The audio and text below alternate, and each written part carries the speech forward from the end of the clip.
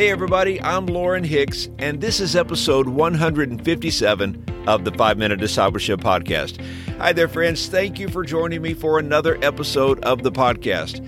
I'm excited to let you know that the 5-Minute Discipleship Journal is now available on Amazon. I've had a lot of fun working on this project, and I think it's going to be a blessing to you. It's a 90-day guide to help you spend time with the Lord every single day. It will prompt you to discover how to apply God's Word to your life and how to be accountable to others. I hope you'll check it out on Amazon. Today on the podcast, we are talking about being grateful in the hard times.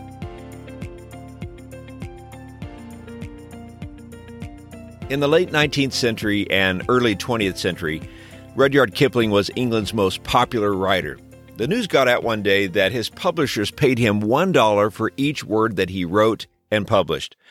Well, some Cambridge students heard about this, and they sent him $2 with a note that said, "Please send us 2 of your very best words." Kipling thought about it and sent a note back with 2 words, "Thank you."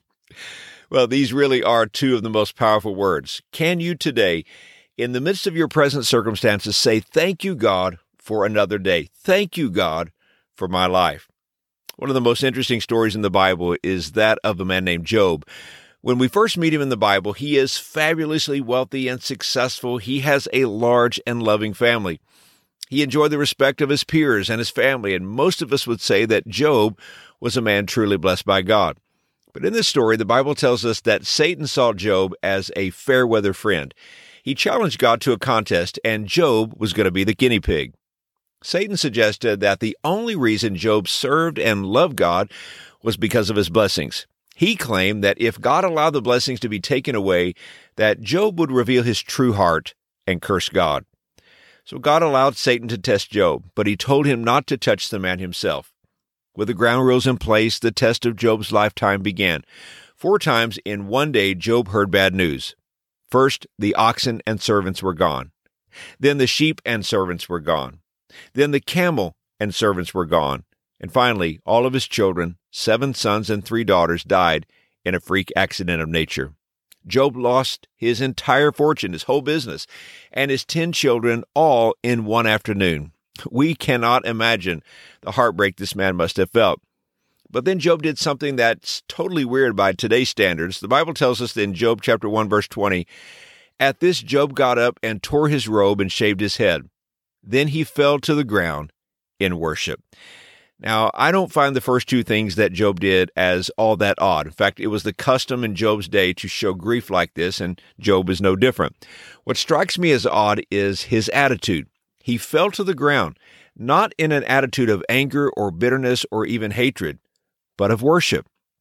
Doesn't that seem like an odd response to the loss of everything you'd worked a lifetime to accumulate? But that's what he did. He bowed low and worshiped God. Then Job says something that God knew and Satan was eager to find out. In Job chapter 1, verses 21 and 22, Job says, "Naked I came from my mother's womb, and naked I will depart. The Lord gave, and the Lord has taken away. May the name of the Lord be praised." In all of this, Job did not sin by charging God with wrongdoing. I don't want you to miss the cry of Job's heart. His confession in the midst of loss proves Satan to be what he has always been, a liar. Job actually loved God. He loved God for who he is, not just for the blessings that he gave. Job knew that everything he had was on loan from God. He never adopted an owner's mentality. He knew that the gifts of God could never take the place of God. And Job personified the biblical command we see today in 1 Thessalonians chapter 5, verse 18, where the Apostle Paul says, "Give thanks in all circumstances, for this is God's will for you in Christ Jesus." Job suffered through his loss. He mourned his family, but he knew that he was loved by God and that God was still in control. What a difference it makes when you and I can remain grateful during the hard times of life. Gratitude focuses our attention on what we have instead of what we don't have. And being thankful makes a major impact on our attitude, our conversations, and even our relationships. Here's today's challenge. Determine that no matter what is happening around you, that you will be grateful. Express your thanks to God. Sing songs of worship. Let someone know that you are thankful. It will change your entire day. Hey, thanks again for joining me for today's episode. Before we go, let me remind you that the 5-Minute Discipleship Journal is now available on Amazon.